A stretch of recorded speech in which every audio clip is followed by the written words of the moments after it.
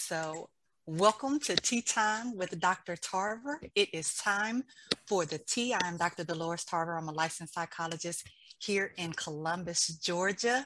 And we are doing something very special this month in honor of Women's History Month.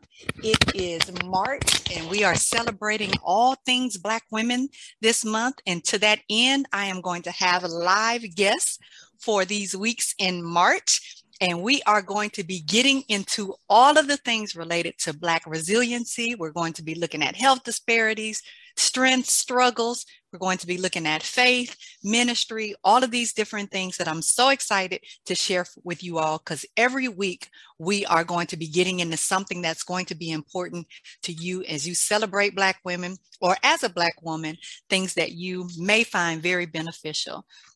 So to that end, I want to talk with you about This Is Live. So you can, for the first time, be able to drop comments on Tea Time with Dr. Tarver's Facebook page and be able to engage live with our guests, who I will introduce here shortly. And also, if there are some things that you want to remember from this event and you forget, don't worry, because it will still be posted after this live. It will be on all of my streaming sites. So you can get onto YouTube, you can get on Facebook, Instagram, Spotify, Anchor, Apple, iTunes, however you listen to your podcast, and be able to access this episode. So don't worry if you miss something and you need to go back and rewind. We've got you covered. So this month, we're going to be doing so many fantastic things. So I want to make sure that you all are aware. So get your paper and pencil out, get your calendars out so that you can make sure that you know what's coming up. If you are here in Georgia, in Columbus, we're having Process and Paint on Friday with Painting with a Twist. So that is Friday, March 11th from 7 to 9. Today, we're going to get into health dangers, seen and unseen, risk factors for Black women with Dr. Bridget Jackson. On March 14th, which is a Monday, we will be discussing The Well Woman, Black Women and Mental Health. And that is going to be with Dr. Kimber Shelton, who has written a book that we're going to talk a lot about. We're going to talk on the state of the Black woman, March 24th, which is a Thursday, and all of these are at 7:30. We're going to get into Black women of faith, strength, and struggles the last week of March. And the Columbus Metropolitan Alumni Chapter of Delta Sigma Theta Sorority Incorporated will be hosting a virtual forum called Unmasked, Saturday, April 2nd from 12 to 2. And that is for young people in grades 6 through 12 or adults, male and female. You will not want to miss that event. Our young people are dealing with a lot of things, as we adults are, and this will be an opportunity to really have them talk about their mental health, have us talk about our mental health and wellness, and also talk about suicide prevention, which unfortunately suicide is on the rise in our community. All right, so that's all my announcements. Let's get into it. Tea Time with Dr. Tarver is a wellness-based podcast. It is not intended to be a substitute for a relationship with a licensed mental health provider. So I want you all to join me as I celebrate my first live guest on Tea Time with Dr. Tarver, Dr. Bridget Jackson, who has a Doctor of Education in Higher Education and Adult Learning, a Master of Science in Nursing with a specialization in nursing education, a Bachelor of Science in Nursing, 26 years of experience in adult medical surgical, perioperative care, neuroscience, and oncology nursing. She has been a nursing educator for the past 16 years, and she is currently the Health Sciences Director at Chattahoochee Valley Community College. So put your virtual hands together for none other than Dr. Bridget Jackson. Welcome to Tea Time with Dr. Tarver. Thank you so much, Dr. Tarver. I'm so honored to be here and to discuss these very important issues that are affecting Black women. Thank you so much. I also want to shout out that Dr. Jackson is also a member of Delta Sigma Theta Sorority Incorporated. And so she is also my sorority sister. So it is even more of a pleasure to me that she ends up being my first guest on the show. So let's get started. I know people have signed up. They're ready to go, getting this thing going. So let's do it. Well, first of all, I want to start off by talking about some statistics. Now, if you are to just do a quick Google search of the things affecting African-American women, unfortunately, the top things are going to come up are going to be related to health and poverty. So I want to highlight what those things are looking like. 28.1% of Black women live in poverty. So that is almost, we're pushing a third of us are living in poverty. Mm-hmm. Nearly 3 in 5 Black women are diagnosed with obesity. And I know that we don't like to have conversations about our weight, ladies, but we've got to be honest with ourselves about that weight is a factor in these other things I'm about to give you statistics for. 1 in 8 African-American women are diagnosed with diabetes. Cardiovascular diseases kill nearly 50,000 African-American women annually. Of African-American women ages 20 and older, and this is my age group for my podcast, 49% have heart diseases. More than 2 in 5 African-American women are diagnosed with high blood pressure. These things are all killers. All of the things I mentioned, poverty, cardiovascular issues, diabetes, obesity, these are taking us out. And so we are going to do our very best today to talk about why and how we can prevent that. So that being said, Dr. Jackson, we cannot talk about any of these issues without addressing that we have some limited resources. Yes. What ways are poverty contributing to why we do have these higher rates of obesity, cardiovascular issues, diabetes in our Black women? Well, with poverty, there's a lack of availability of resources that support physical activity and healthy nutrition. Nutritious food deserts to where individuals, they may have access to like EBT cards, but because of basic needs, necessities that either, right now, gas is a factor with transportation. And so they may sell their EBT access so that they can have funding for other things that are necessary, that they feel may be necessary for them and their family's survival. Also, eating healthy is expensive. Yes, it is. And, you can go to McDonald's, those dollar menus can go a long way to feed a family of 5 or 6. And rather than buying fresh fruits and vegetables and good cuts of meats at the grocery store, they opt for fast food.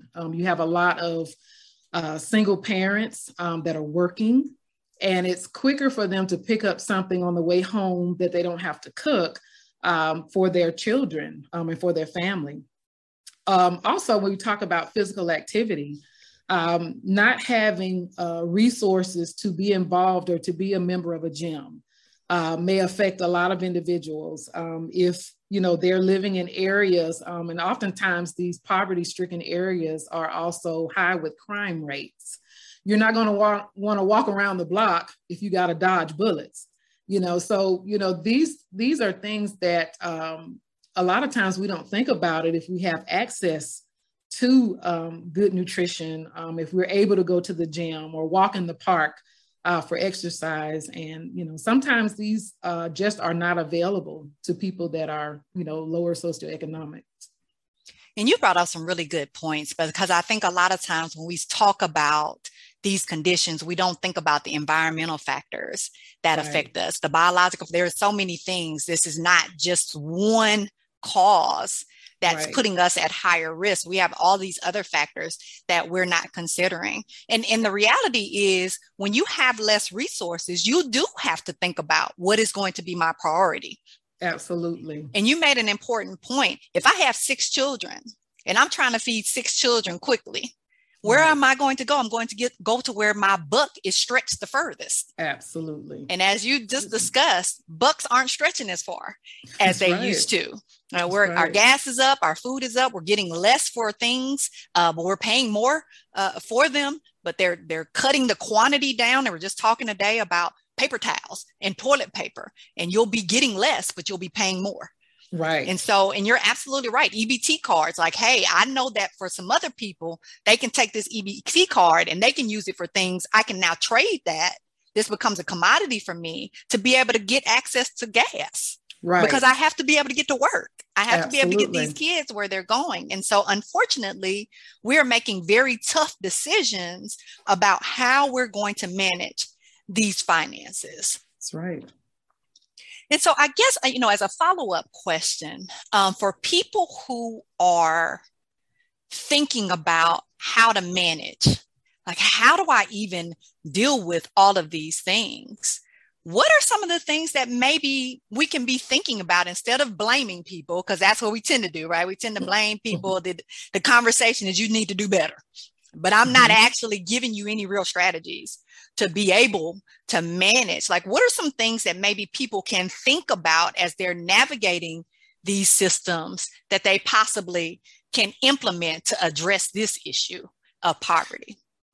Well, one of the things I think individuals, especially that have like political voices, individuals that may be involved in like city planning, zoning regulators, and urban designers, they need to think about the standards right now as far as like these poverty-stricken areas. A lot of these neighborhoods and communities where poverty is concentrated is like, they don't have access to nice grocery store chains. And, that is something to consider, maybe thinking about mixed economic communities rather than, you have this divide line and then you have poor individuals that live below this line where you have middle class and then upper class, and then also, if there's a mixed community as far as socioeconomics, you think about the crime. You're more apt to see, police response maybe in an area to where there is a higher economic community versus the poverty stricken. Absolutely. And I think that this is where, as we talk, we gave an appreciation for being a part of the same sorority earlier, as we talk about how our community organizations can really help support. So we know that there are churches that have food banks. We know that there are community organizations that get together that raise donations for different things. And I think this is a great opportunity for the discussion about partnerships. Here's Absolutely. How we can partner in our communities, because we do know, and the reality is it doesn't take much for you to go and walk around and see where your nicer grocery stores are, or your grocery stores that have fresh fruits and vegetables. People live in places where there are food deserts. Literally, they might have a gas station, maybe the closest thing to them in terms of them being able to access food. Absolutely. So, us bringing in some of the farmers, I think a lot of us got so hurt when we learned that farmers are literally throwing away food that they have left over in excess. Absolutely. When we can be getting together with co-ops to be able to bring this food in from our Black farmers, bring this food in from maybe our small farms. We know that a lot of times the bigger stores, they want to see all of the pretty fruits and vegetables. Right. Right. And so some of the ones that aren't as pleasant to look at, but still as nutritious for us, don't get picked because they're considered the ugly fruits and vegetables. Whereas that food could be going into these areas where there is more poverty, where there are more of these food deserts. And we can actually be working together to bring food in. Because if I have access, right, because this is what you're talking about access to things. So how do I get my access? And you mentioned this, like, hey, we have a voice. So as we're talking about electing our city officials, as we're talking about who we are going to make sure that we vote for, that we need to be in their ears talking about how are you going to address that there is not actually a real grocery store within walking distance, much less for some areas, not even bus distance, for a family to be able to actually get fresh fruits and vegetables, to be able to get clean water, right? And these are real aspects of poverty that we're not really talking about. People don't have access to these things. So even if they were in a position to buy them, they don't have any close to them that they could they could get to. So I appreciate you talking about, like, here's some ways that we can work together as a community, because it is going to be us. So we're waiting. And as you mentioned, and as I think about it, if you think about the public housing in our area, there is like a gas station, a convenience store there where you'll see people walking to there. They're coming back with their bags of what they've gotten. You'll see on the doors, EBT accepted here.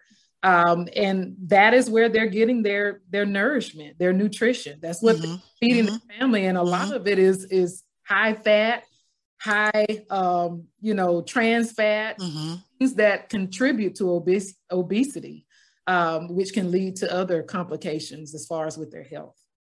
That's a good segue into the next question I want to talk to you about. Black women in particular have these higher rates of obesity. We've talked about the issue of access that could be contributing to why we're not eating healthy, because we don't have access to the healthier foods. They're more expensive. So we're in situations where we're eating things, like you said, higher in saturated fat, more sodium, things that don't have as much nutritional value to them, not feeling safe to be in my neighborhood. So I'm not really going out because I don't want to get in the crossfire of a bullet. But what are some things that, as we talk further and get into more detail about this, what are some things that you do think are contributing to why we have those higher rates of obesity? I looked up some information on Black women and obesity, and the U.S. Department of Health and Human Services Office of Minority Health said that Black women have the highest rates of obesity or being overweight compared to other groups in the U.S. 4 out of 5 Black women are overweight or obese. And, a lot of we talked about diet and nutrition, even though, access may be limited to some. If we think about maybe those that are able to go and get food, a lot of times our eating habits are inherited. Those eating habits can be unhealthy eating habits. And so, as we have access to be able to get nutritious foods, I think we need to educate ourselves more on what we need to be eating, because those inherited unhealthy eating habits can be a continuous cycle of obesity. And I know individuals may have like hormonal issues that can cause or contribute to obesity, but it's largely food choices and also our lack of physical activity that lead us to be a more obese population. Now you on my porch ringing my doorbell, talking about the lack of physical activity, but also as we talk about these learned habits, and a lot of us grew up in homes where you were taught to eat everything on your plate, right? Don't waste. Right. And then as I think about the sizes of plates. Yes. Right. So some of you may remember that plate was huge that you had to eat a meal off of. I was grown before I even understood what a portion size was. Right. That was not discussed in my family. Right. What you mean a portion size is half a cup of rice? That's right. Right. And so we're not maybe knowledgeable ourselves enough to even be able to talk to our families about what a portion size is, or nutrition labels, learning how to read a nutrition label. I went vegan several years ago, and I think, vegan means, automatically you become healthy. There's all kinds of vegan junk out there. So just because it's vegan doesn't mean it's healthy. That's and, right. I know a lot of us have done the Daniel's fast. Here we are in Lenten season. And we often get on these things but we don't really understand how our bodies metabolize food. We don't understand our addictions to sugar. We don't understand our addictions to carbohydrates and sodium. There's a reason why we crave junk and we don't crave vegetables. Right. Right. Like we have developed psychological and physiological addictions to these foods. Some of us are like, I can't have a meal without a dessert. Like I got an addiction to sugar. I don't realize nobody ever talked to me about, I love French fries and chips. Nobody ever talked to me about, hey, do you think there might be a reason why you pick those two things? Mm-hmm. So we weren't having these discussions growing up. What are some ways we can really start to have conversations and change that dynamic of we're not talking about how our bodies are affected by food, and also this family history of things you mentioned might be hormonal issues, right? So we're not talking about the things that we have inherited in our families. So what can we do to change that as Black women? Well, one of the things, I think the more that you educate yourself, as you mentioned, being able to identify what is unhealthy, and limit your intake or consumption of those unhealthy things. I grew up in a household, as you mentioned, to where, yes, your plate was hefty, and you ate everything on your plate. But as I gain more knowledge about portion size, as I gain more knowledge about things that can contribute to weight gain, and also my father was a type 2 diabetic and he was hypertensive, I had to make a decision. I did not want to be on medications, and he used to have a slew of them. And I knew in order to do that, I had to change my eating habits. I had to have a mindset to want to be healthy. And that started with changing my diet.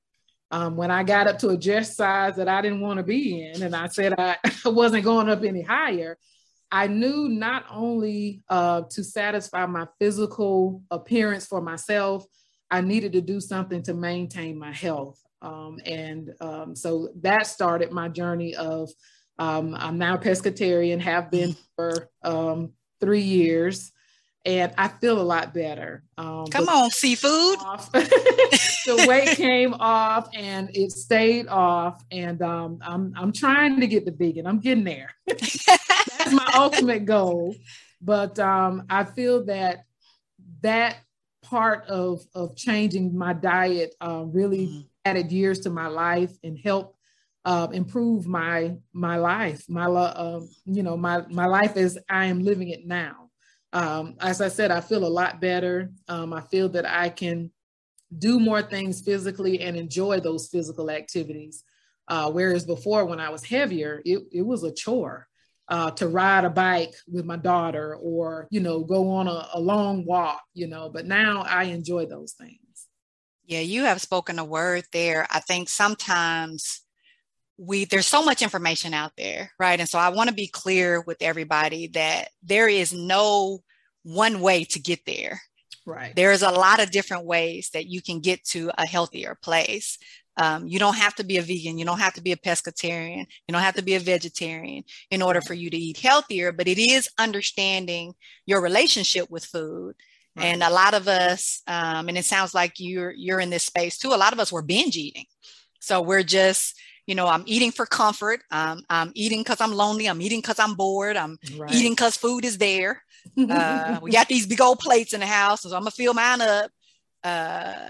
Some of us used to eat cereal in probably a mixing bowl. Like this is not an appropriate serving size for cereal. But if we don't understand these dynamics, then we're not able to talk to our families about those things. And so it's important for us to do a little education. And I know sometimes it can be very frustrating. We go to the doctor, and we're gonna talk about the doctor's visits here in the next segment. We go to the doctor and they say, hey, you need to lose weight, because that was my story too. That's why I'm vegan now. My blood pressure was high, and my provider said, I need to put you on medication. And I said, please give me an opportunity to make some changes before you go there, because my fear was, once I get on this medication, I'm not going to be able to get off this medication. Mm-hmm. And she was able to say to herself, you know what, I'm gonna give you an opportunity. I'm gonna have you come back. And she gave me a realistic time frame. She said, I'm gonna give you 90 days. You have 3 months. And within those 3 months, I want you to track your blood pressure consistently, record it. And I want you to also make the type of changes that you need to make. So what I did, I Googled. I literally Googled, how do you drop your blood pressure? And the first thing that popped up was lose 10 pounds. You lose 10 pounds, then your blood pressure drops. So what did I do? I Googled, well, what's the easiest way to lose 10 pounds? And in that Google, it was like, suggestions about how are you eating? What are you eating? Right. And that's what led me to the vegan journey. At that point, I was the highest weight I had ever been in my life. And, when you have a lot of losses in your life, I had lost my parents and I just wasn't doing healthy things, exercising, coping, grieving. Right. Right. So I was eating, I'm stuffing those feelings and it was showing up in my body. I gained probably 50 pounds. Wow. And you can hide a lot of stuff with height, but you can't hide 50 pounds. Right. But because of that journey, it allowed me to better be able to understand, because I wouldn't have known how to eat different. I grew up in Mississippi. There was pork and there was beef and there was raccoon and there was deer. And there were all of these were meats. And even though when we moved to Mississippi, we were vegetarian, you can't sustain that. You can now, but you couldn't sustain that back then. Nobody was eating vegetarian. So my mother started us back eating meat again. Right. And again, you talked about the family dynamics in there. Right. And the influence of family. And so now I have to go back and unlearn all of that stuff. Now I have to go back and educate myself. And it was hard because nobody else was vegan. Just because I made a choice to go vegan. Nobody else was vegan. And making a space for yourself. I was just reminded of a quote, from Dr. Bishop Vashti Murphy. And what she said was, Black women always need to know when to raise their hand, when to raise their voice. Right. And I think for me, it was about figuring out what my voice was going to be as I'm making these healthy choices. And I think that's what happened for you too. It sounds like in your journey. Oh, yeah. Yeah. Like you said, a trip to the doctor. When they told me my cholesterol was up, I knew I needed to do something, because that's one of the roads to, obesity and the complications that come with it. So I knew I needed to make a change. Absolutely. So let's talk about the doctor's role in either helping to facilitate change or sometimes being an obstacle, a barrier to people getting the help they need. So we know that oftentimes we wait to go to the doctor. We will deal with things on our own. We will carry things. Black women are so used to suffering. A lot of times we don't even know we are. And so by the time we end up going, now I'm 50 pounds overweight. By the time we get up going, now my sugar been high and now I'm having problems, right, with my feet.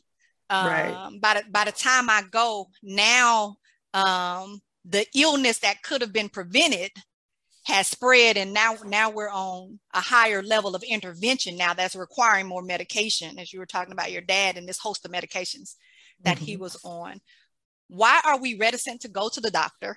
One, and then what are some of the experiences that can either affirm a person during a doctor's visit or discourage a person during a doctor's visit? I think a lot of the reason why we don't go to the doctor, or we're hesitant to go to the doctor, we may have had experiences, or we may know individuals that may have had negative experiences with a physician. And that kind of, makes us not trust them. And, especially, I'm giving an example, like with this COVID, what's going on now. I had a number of individuals say, well, what happened with the Tuskegee experiment and all this kind of stuff or whatever. I'm like, but, they kind of associated with that. But if they really go back and look at the Tuskegee experiment, treatment was withheld. They're trying to assist you with the spread of this disease that's ravaging the world, the pandemic. And so I think some people take those negative, maybe they have experienced, as you mentioned earlier, going to the doctor and feeling like they weren't heard. And I always tell individuals, if you go to a doctor or provider and you feel like they're not listening to what you're saying, it's probably time for you to go somewhere else. Because I've experienced that. You go and you tell them your symptoms, and it's kind of like, okay, yeah, but and I'm like, well, this is not what I'm here for, and you're not listening to me. And so, especially from when they don't know I'm a healthcare provider as well, I'm picking up on those cues. And I'll tell you, word of mouth is something else. If word gets out that, yeah, this doctor doesn't listen to me, then you got a problem. And I feel that, just like you said, Black women, we need to stand up. We need to ask questions.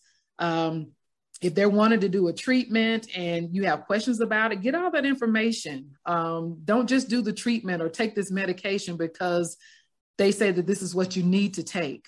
And we need to be kind of selfish about our health. You're dealing with your health, your body, and to be educated and get as much information as you can about your health. Do your homework. There's nothing wrong with, if you are having some symptoms, Google it. What might these symptoms be, and discuss your concerns with your provider. And I think that's an excellent point for those of us who are obsessive and like the Dr. Google. I need to Dr. Google and discuss with my provider, right? So I need to get some consultations. So if I don't know about something, I'm trying to learn about something, I need to seek somebody who's an expert. But I do want to go back to this not being heard, because unfortunately, I think probably everyone has had an experience with someone who did not hear them.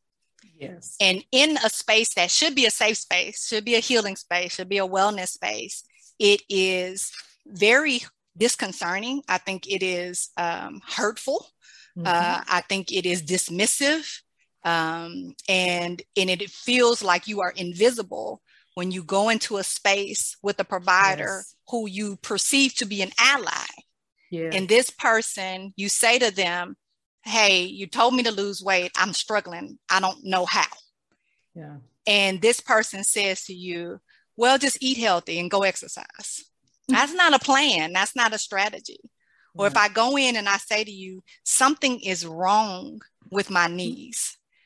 This isn't the regular, y'all know we get them little creaks as we get older, or I'll have to start talking to you. This isn't just my regular, I've gotten older, I've, wear and tear on my knees. Like I feel something is off in me. I really would like to get a scan. And your provider says to you, take some ibuprofen, put your knee up, ice it, right? And being able to find our voice, to raise our hand, to raise our standard, to raise our voice, as Dr. McKenzie said, because it's so important for us to feel like we can go somewhere else. And I'm so happy to hear you say that as a healthcare provider, you don't have to stay there. Right. If someone doesn't hear you, they don't see you, they don't value you, they don't appreciate you, and you keep coming to them, asking them for things, and they're dismissing you or telling you you're exaggerating your symptoms, it's not as bad as you say it is, you're fine. You can go somewhere else. Oh, yeah. For people who are struggling with that, because I know we think that's rude. And we may also not know where else to go. So for people who are struggling with that, what are some recommendations you have for how people can stand up with that? Well, I think, when you are going to a provider, the word, they're providing a service. So, just like if you are not going to patronize a restaurant, if you are not satisfied with the service, you should do the same thing if you're not satisfied with the service that a provider has shown you. And, word of mouth is a good thing. Also, just Googling, seeing what providers are in the area based off of what your needs are. And when you go to those visits, think about, how were you treated? Were they courteous to you? And a lot of times when you walk into the establishment, your encounter with the person at the desk, the first person that you meet, oftentimes can be a sign of how the rest of the visit is going to go. But after you complete that office visit, determine if that's what you would like, or if that is who you would like your care to be entrusted in. And if not, let the search continue. And I think that's an excellent point, right? So you don't have to keep getting abused. You don't have to keep being dismissed. Absolutely not. You can, and I will tell you, one of the main reasons I have left doctor's office is because of their front office staff. Absolutely. If your front office staff is where I went to a doctor's office and the front office staff, first of all, they were very rude. And there wasn't privacy. As they're talking to you. That's one of my pet peeves. Don't be asking people personal information where everybody else can see. You know, we do have HIPAA for a reason. Right. But then they put me in a waiting room and did not tell the doctor that I was there. Oh. And so I'm in this room, which apparently they use to come and do consults and get on the computer or whatever. He came in there after his whatever got done with whatever patients he was seeing and was shocked that I was in there. And said, "Oh, well, they didn't tell me you were here." What do you think message that sends to me, right, as a patient, about your and then he would never remember anything about me. And I understand, like, we all look at our notes before you come in. So I don't have any problems with you taking the time to go look at my chart. I don't expect you to remember, probably see thousands of people, right? But I do expect you to look at my chart. Absolutely. And not act like this is the first time we meet every time I see you. So yes, you absolutely can get on the internet. You can talk to other people. Hey, who's your primary? Who's your gynecologist? Who's your dermatologist? Right. What do you like about their office? You can go and you can look at reviews of offices. And I do understand that people will put negative reviews if they just don't like you, but there also should be some other reviews in there that should give you a better understanding of who this person is. You can go through your insurance company who will give you a list of providers.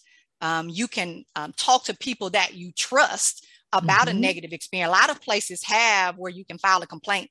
There are a lot of different ways you can get information about offices, so that you can be informed before you even walk into a space. Like, yeah, this place has a history of complaints for this very reason, right? So being educated before you pick a provider.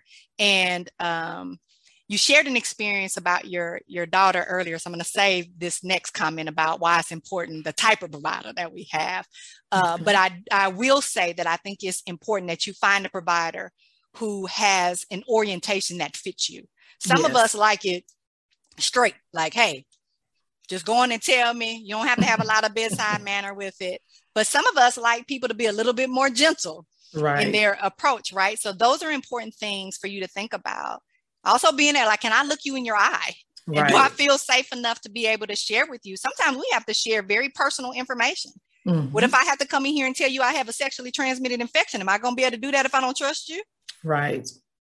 So I'm over here suffering because I don't feel comfortable sharing with you what I really actually came in here for. I'm trying to go around the block and not right. So those things are very important in terms of that. So I appreciate you giving people the opportunity to recognize, like, this is about you having the kind of experience you need, and you deserve that. So you can switch. Absolutely. You can move on. That's you can move on, Martha. You can move on. So let me switch gears into something that I know you have a lot of background in oncology. Cancer is something that affects Black women a good bit, as well as infant mortality, right? So I want to I'm just going to throw out a few statistics. Breast cancer affects 1 in 9 Black women, and we're also more likely to die from it. It just doesn't affect us, but it's more likely to kill us. Black women are 77% more likely to die from cervical cancer. Black women are 3 times more likely to develop uterine fibroids. Black women are at high risk to go into labor early. And we have 2.3 times the infant mortality rate. Our infants are 4 times more likely to die from complications related to low birth weight, and twice the mortality when it comes to SIDS, sudden infant death syndrome. And of course, the one that I think resonates with all women, all mothers, African-American mothers are twice as likely to receive late or no prenatal care. So let's start with this whole cancer, fibroids, maternal health discussion by starting off with cancer. Why are we getting cancer at higher rates? And, As far as the cancers, depending on which cancer we're talking about, breast cancer, Black women and white women are getting them at similar rates. But as you mentioned earlier, Black women just do not take preventative measures. We're not doing what we need to do to either get regular physical examinations, regular mammograms and pap smears. And so by the time these cancers are diagnosed, they are in advanced stages. And it seems like with Black women, research has shown that cancers that affect us are more aggressive. So if you have a more aggressive cancer, it's going to be harder to treat if it's in advanced stages. And oftentimes, the Black women don't survive pretty much due to that fact. The cancer is so advanced that treatment is not going to be beneficial because they've waited too late to get intervention. And this waiting thing, right? And I will share. So my mother's side of the family, cancer all through their family, whether that's brain, breast, uterine cancer. And my mother shared with me that her mother had not had a menstrual cycle still during her, wrong way, had started bleeding when she had gone through menopause already and had not had a cycle. Mm-hmm. And then all of a sudden started bleeding. She bled for years. Oh my goodness. Without seeing a doctor, without saying anything. And I think it was during a visit. She had asked my mother if she had probably a Kotex. My mother always used to say Kotex. I don't care what it was. She called everything a Kotex. And she asked my mother was like, well, what do you need a Kotex for? And she said, oh, well, I started bleeding again. And my mother was like, Mama, that's not normal. Like, right. You should not be bleeding again. Mm-hmm. And by the time, unfortunately, she went to the doctor, cancer is all through your body. Yes, yes. When it could have been, if you had gone right away, could have been addressed and treated. Absolutely. But she was afraid. She was afraid to go to the doctor. And I was going to say, postmenopausal bleeding is a red flag for anybody, for any race of women. And, having regular checkups, that could have been something that could have been discussed at a regular checkup, and maybe she could have been referred, from that. But we as Black women have got to, whether it's a provider, going to the clinic, put yourself first when taking care of yourself. We take care of everybody else, but we have got to take care of ourselves because we don't want to look up and find out that maybe we have developed some condition that could have been treated early, that would have had a better prognosis if only we had taken the time to do these preventative measures so that it could have been detected early. Absolutely. And I so much appreciate, and this goes to the communication piece. And we talked about communication in our families around eating and food and portion size and how our bodies are affected. But I realized that sometimes because of those negative experiences we just talked about with the doctor, where I've been dismissed, I've been ignored, maybe I had we're going to get a little bit into this in a second, so I'm not going to go into it too much, but maybe I had a negative experience when I went to that gynecologist. Mm-hmm. Because they were also my obstetrician and I didn't have a positive experience with them when it came to my pregnancy. Or maybe, and this is a fear for a lot of, like I said, I grew up in Mississippi. Healthcare has not always been the greatest. You all know the struggle is real. And sometimes these rural South communities or communities where there might be one hospital or communities where you might have to travel far to get to a hospital, the care is not great there. And people think folks go there and die. Mm-hmm.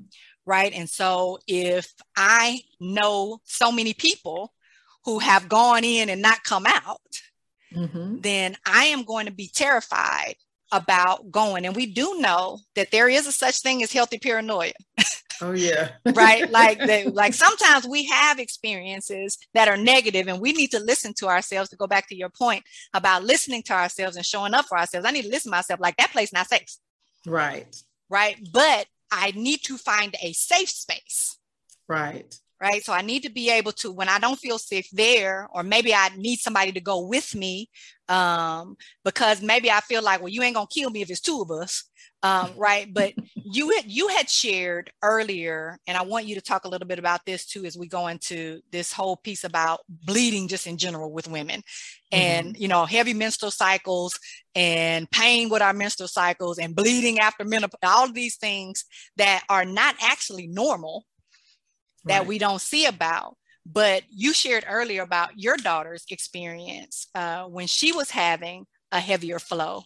So I just want you to talk about that, and then go into why women are dealing with all of these kind of issues, like a heavier menstrual cycle, like a lot of cramping, like bleeding during a time when we shouldn't be having a cycle.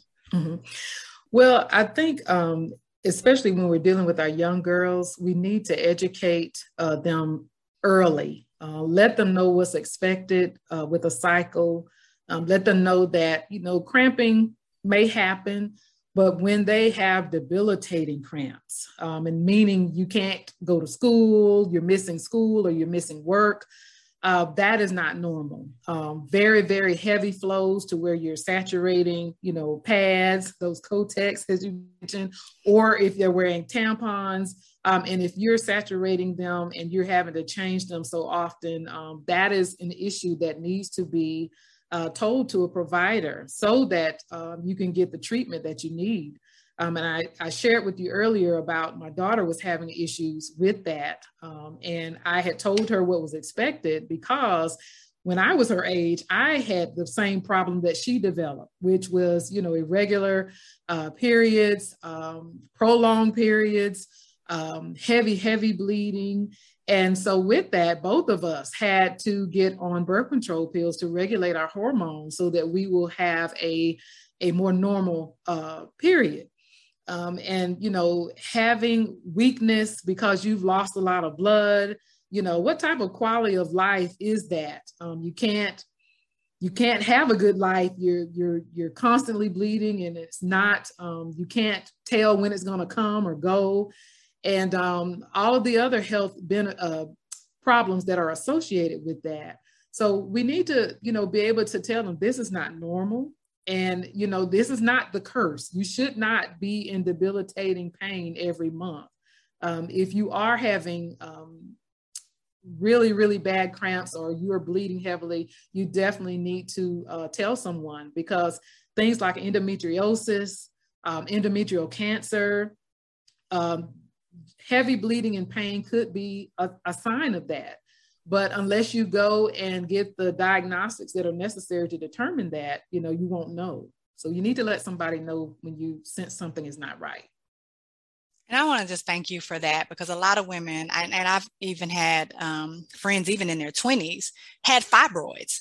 They didn't know they had fibroids. That's what was causing all their heavy bleeding. But they thought it was normal for them to be wearing a diaper and a pad and a tampon. And then layering up their underwear and then putting on some shorts during the times that they had menstrual cycles, or you out the game for 2 or 3 days because your cramps are so bad, like you literally are in bed with the heating pad, unable to do anything, sick.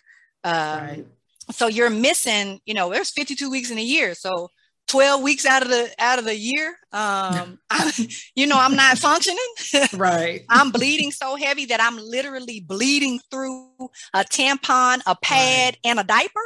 Like, that's not normal. But I think that if we believe that to be normal, because maybe the women in my family had heavier menstrual cycles and no one ever got checked and asked, like, wait a minute now, is this typical?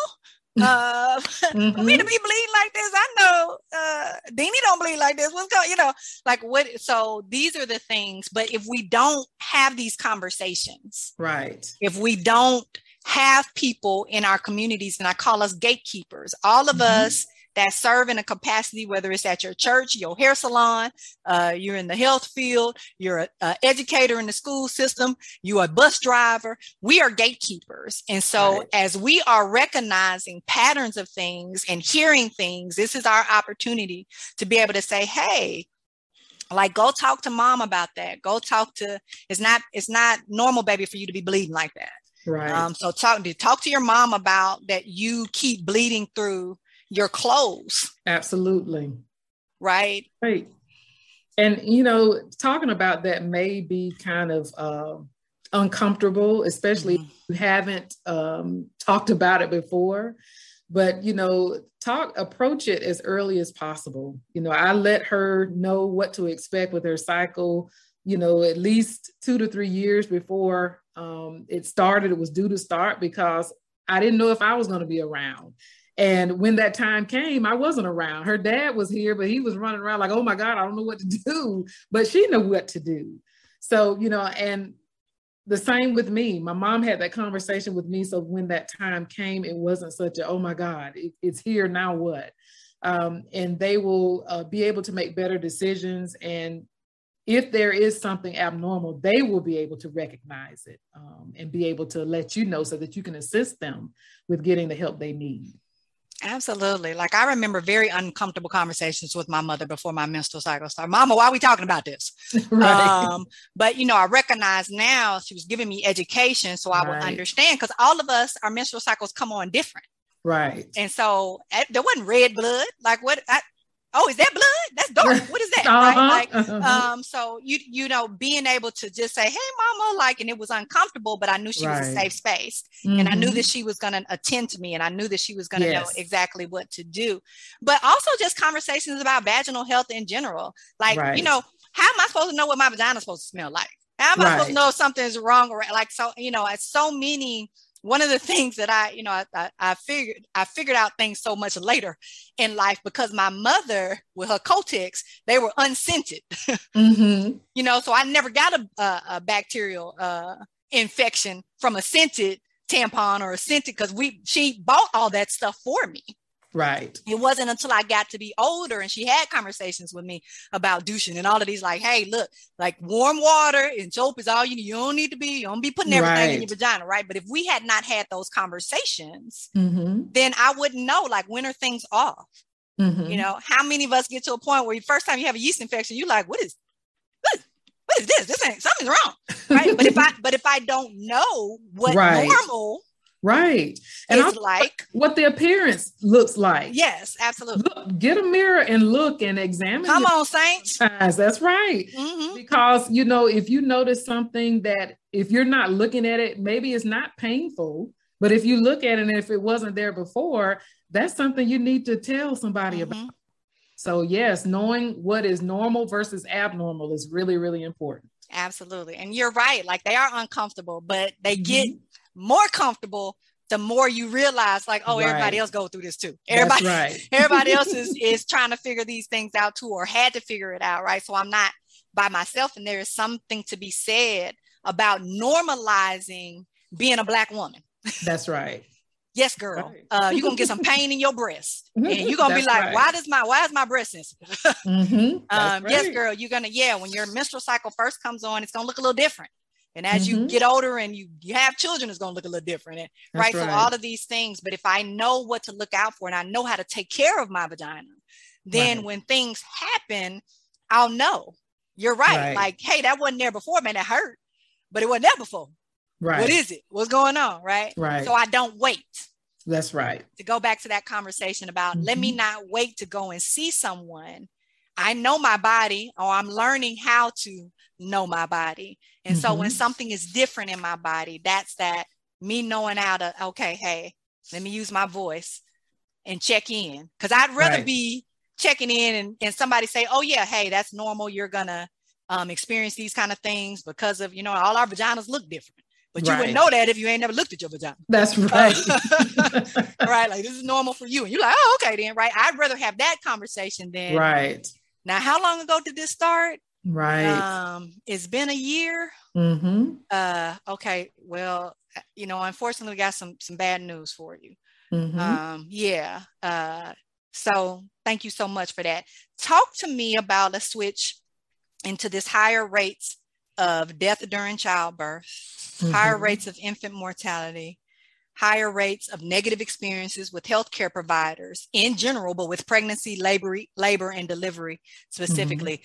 talk to me a while about Black women and the health disparities that we are experiencing when we're pregnant. Pretty much in a nutshell, it's like medical racism. And an example is Serena Williams, very well-known athlete, world-renowned, spoke up about complications that happened to her after she had birth via C-section. She was having symptoms of a pulmonary embolism, which is a clot in the lungs. And she got short of breath, and she was trying to tell the nurse her symptoms. The nurse was contributing her behavior or how she was acting to her being on pain medicine. And so, but, you know, a prudent nurse would know that if you've had a C-section, you're at risk for this. And the signs and symptoms that she was displaying are a possible complication of a C-section. Oftentimes when I talk about women not being heard, their symptoms when they're pregnant, when they are, you know, after they have their baby, especially immediately after when complications can arise, they're kind of brushed off. They are ignored. There have been studies to show that Black women are forced to deal with gender and racial bias when it comes to medical issues. And especially when we're dealing with, you know, childbirth, they're thinking, they're just emotional. They're, you know, but there have been horror stories of women having complications that were ignored, and, you know, the women didn't make it. And so, you know, some of the biases I think that women are facing now, a lot of it comes from they're dealing with individuals that can't relate to them. They don't feel, I've even heard stories of people saying that they felt that Black women's pain were different than, you know, white women's pain. Where do they come from? Years and years of racism. So I feel that, you know, when we talk about childbirth, when we talk about mortality rates of infants, a lot of things go ignored. And I do feel that it's because of medical racism. Yeah. And that's real. And I appreciate you being honest about that. There's no point to us sugarcoating it. Yeah. There is absolutely an assumption that Black women are strong, that we can take more pain, that we are built different. I mean, and you can even see that bias in you saw it in the Olympic Games. You see it when Black women athletes are competing. You all have an unnatural advantage. We saw two African women because their testosterone levels naturally, they take nothing. Right. Testosterone levels were higher, then they weren't able to compete. You know, so people are always telling us that there's something abnormal about us. And so you're abnormally strong, you're abnormally fast, you're abnormal. So that gives people in their mind permission to be dismissive of us when we present. And there's bias about us complaining. Absolutely. And an example of that, I have seen nurses withhold pain medication from sickle cell patients. Say that they're drug seeking. Well, if they're in the hospital for a sickle cell crisis, I feel that, you know, their pain is what they say it is. And we got to remember, you know, these individuals have been living with pain their whole life. So how they may display it may not be how you think it ought to be displayed, but we have to take a person's pain level as what it is. And if they have the medication ordered for the pain, you know, who am I to withhold it because I feel like that they're not hurting? So we have to be advocates. And I've been an advocate for patients like that, to where if I knew a nurse was, when I was on the floor, if they were withholding pain medication or I heard that, I went to the charge nurse and told them, you know, what was said. And, you know, that's not how we treat patients. So yes, it is a difference. Like you say, they feel that we are like superhuman. We don't have the same pain sensation as other people. It's just ridiculous. Absolutely ridiculous.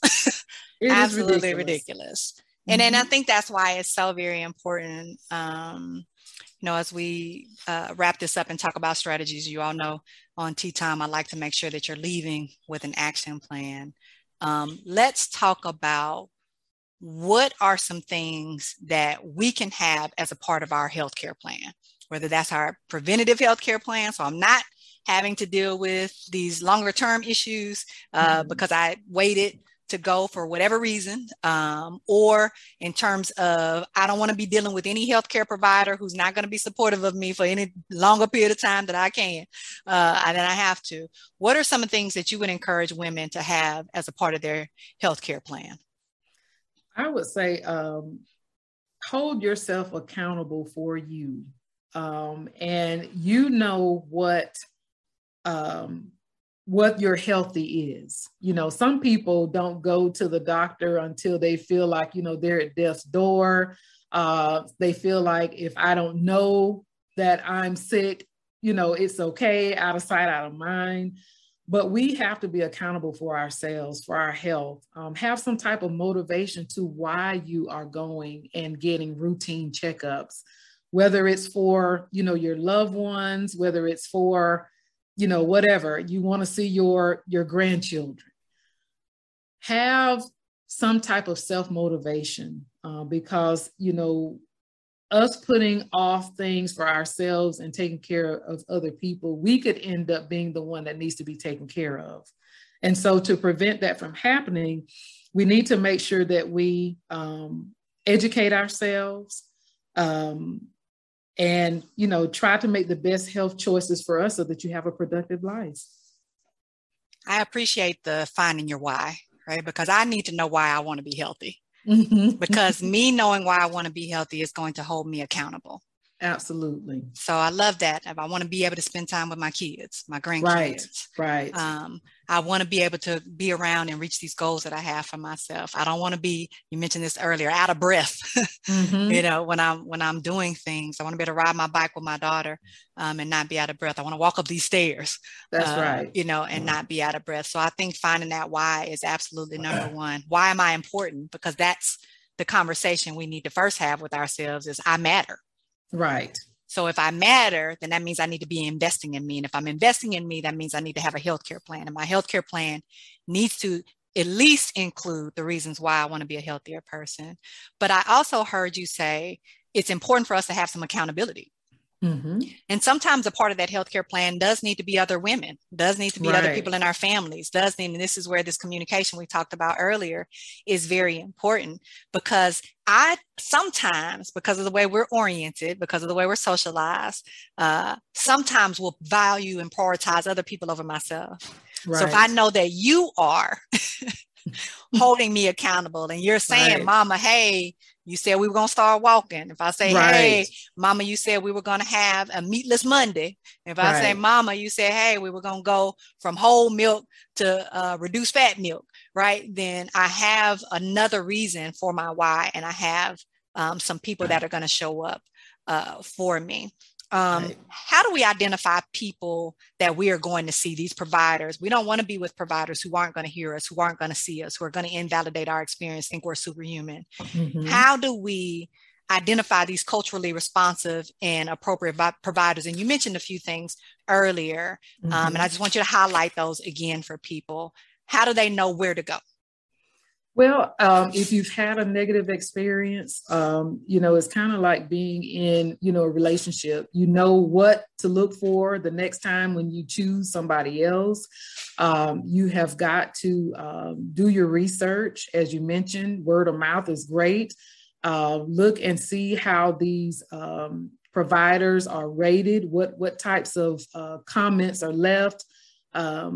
Find out, as far as, like I said, that first visit in the office is a telltale sign of how the visit is going to go. And, you want to find somebody that's going to listen to you. You don't want to be talked to or down to when you go and you're seeking healthcare. You want to have somebody that mutually respects you and is willing to listen to what you have to say. Absolutely. And I want to highlight for people, like if you want somebody that looks like you now have the opportunity to have that. You have so Yes. many healthcare providers now that are Black women. So you Yes. don't have to travel 60 plus miles to get to one. And so I think it's Mm-hmm. important, you all go to church with some healthcare providers. You all go Mm-hmm. to the hair salon with some healthcare providers. Right? Some healthcare providers are in your exercise group. Some healthcare Mm-hmm. providers are in your sororities. Some healthcare providers are in organizations that you're a part of. So making sure that you know who the healthcare providers are in your area. Now, don't get it twisted. Just because they look like you doesn't necessarily mean they're going to be the best fit for you. Right. Right. So you want to just go beyond that. But if that's the space you feel most comfortable, I want you to have that. And I want you to have somebody that's going to listen to you, hear you, has good office staff, is not going to forget that you're sitting in the waiting room. Right. So it's not just about somebody that looks like you. It's about somebody that looks like you that's going to hear you, as Dr. Jackson said, respect you, value you, and show up to be an advocate for you in the space. Yes. Yes. Dr. Jackson, when a person, I'm sorry, go ahead. No, I was going to say, as you mentioned, that those were some of the qualities that I was looking for when I did look for a physician for my daughter with her issue. And we did find a pediatric gynecologist that is local that just so happened to be a Black female. And I knew that my daughter would be more comfortable going to her and talking to her and because the physician would relate more and be able to discuss freely with what was going on with her. And so, yeah, she is very pleased with the care that she's received. Thank you so much for that. Because how many of y'all knew that we actually had a pediatric gynecologist in this area? I didn't, right? So this just goes to show the more you talk and the more you engage and the more you show up in spaces with other Black women, the more you can learn. So somebody that you know may need a pediatric gynecologist who is a Black woman, and boom shakalaka, we have one in this area. Dr. Jackson, what are some people's, I guess, recourses of action if they do have a negative experience? What can we do? So if we have somebody that disempowers us, what are some ways that we can feel empowered? How can we proceed forward? One of the things I know you mentioned before about being able to voice the concern. I think being able to let that particular provider or office know about your displeasure with the service that was provided is one thing that you could do, and do it in a nice way.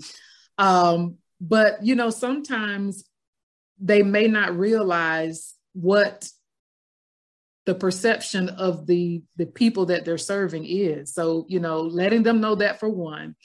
But also, go and do your research. Like we said before, if you are looking for someone and you possibly know people that have gone to a certain provider, ask them.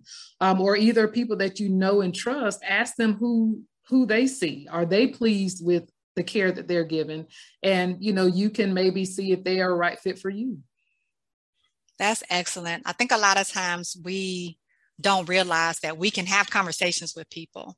Mm-hmm. Somebody got something wrong, you can have a conversation with them about it. Right. And to me, I like to, in a space where I feel like a provider can hear it, because sometimes there are missteps. None of us is perfect. And I know that as a provider, I haven't gotten everything right over the years. And I've appreciated when people have said, something happened last time and I've been thinking about it. I wanted to talk to you about it. I appreciated that. Like, oh my goodness, I was not even aware, right? This is a way to educate.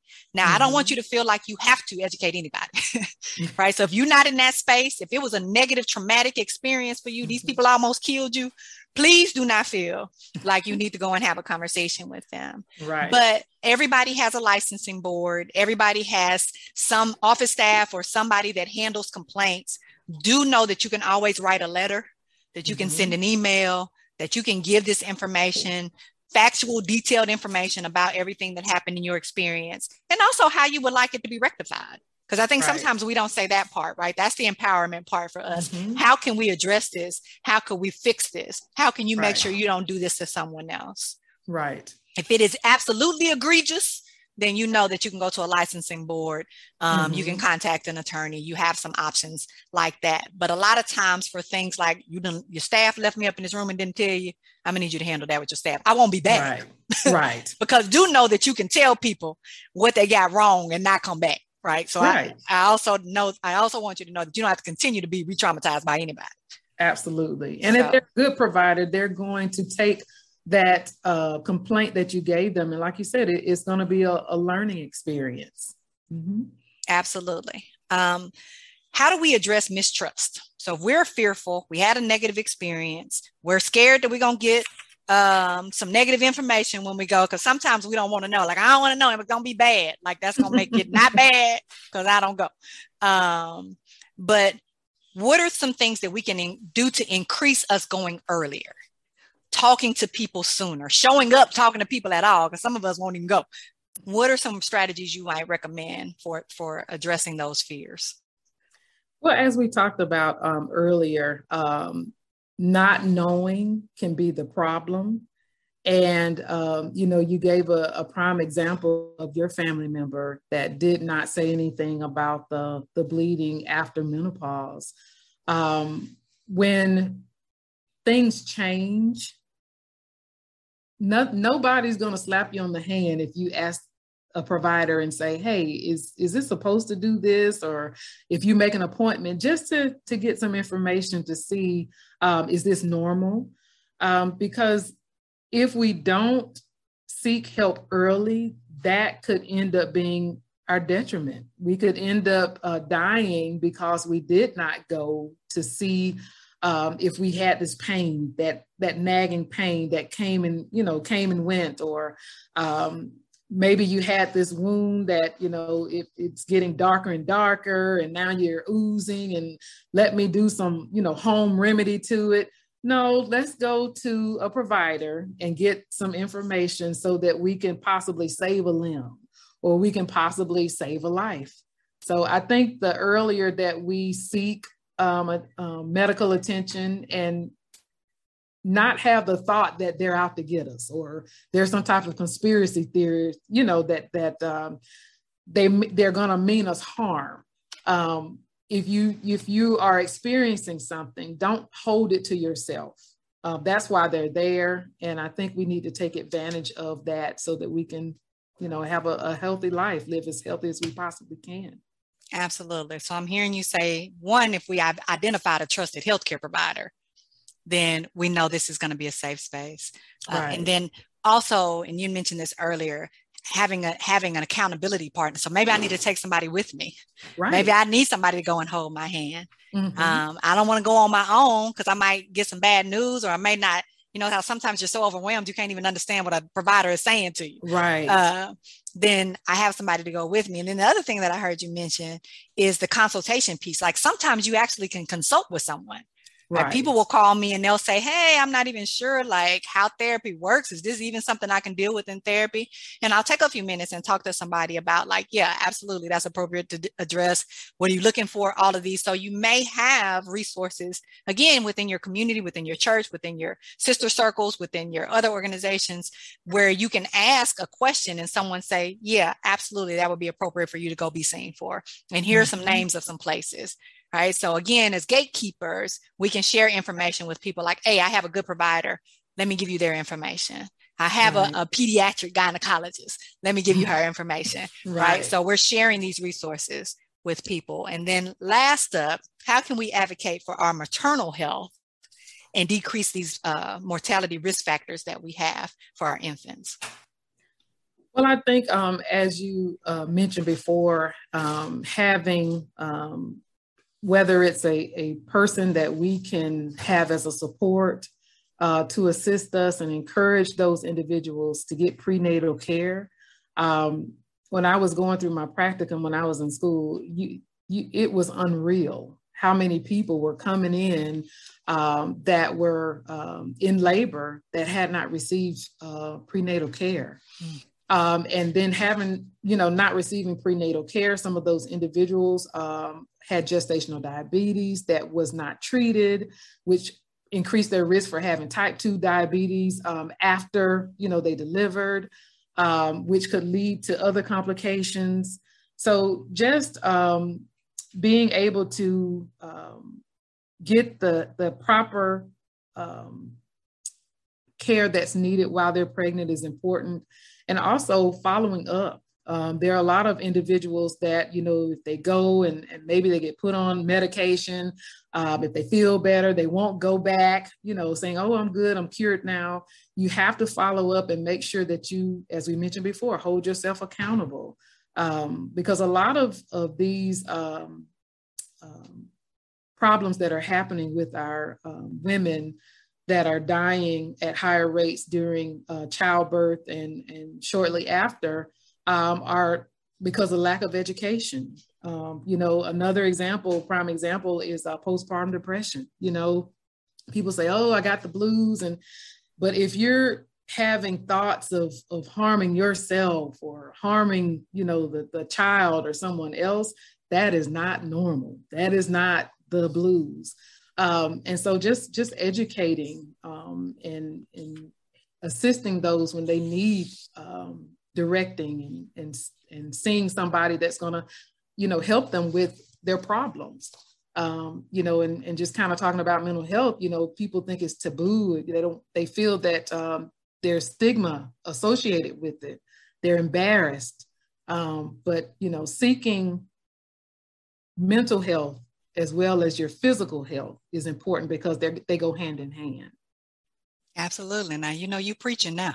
But I do very much thank you for highlighting that intervention is always going to be after prevention. So my goal is to prevent things from happening, not to intervene after something has already happened. So the sooner I go when I find out I'm pregnant, the sooner I find out who is actually a safe space for me to go, the sooner I find out about, if we have insurance issues or transportation issues, as soon as I find out the places that can serve me at no cost to me, right? Being able to identify those places, having those resources, the sooner I can do those things, the sooner I can get on that WIC, the sooner that I can get those vouchers to make sure that I can get those prenatal vitamins that I can get right. The sooner I can get access to those things, the more likely I am to be able to have a pregnancy that I can see through the term, but also decrease some of these mortality factors for me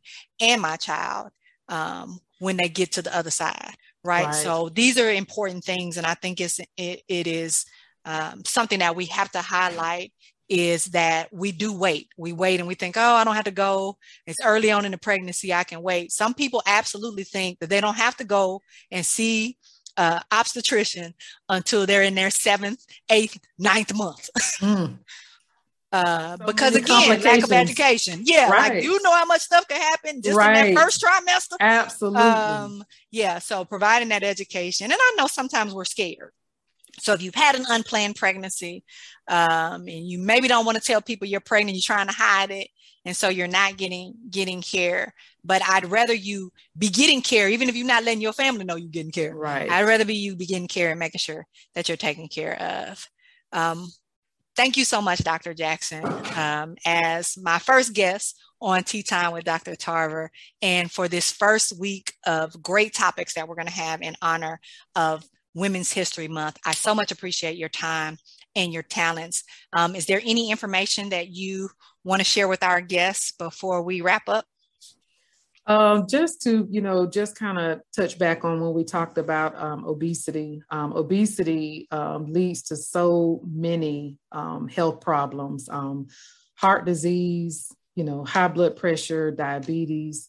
And when we talk about prevention, if there's a way that you can, start today, let tomorrow maybe be your first day that you say that, okay, I'm gonna change my habits, my lifestyle for a healthier you, because hold yourself accountable.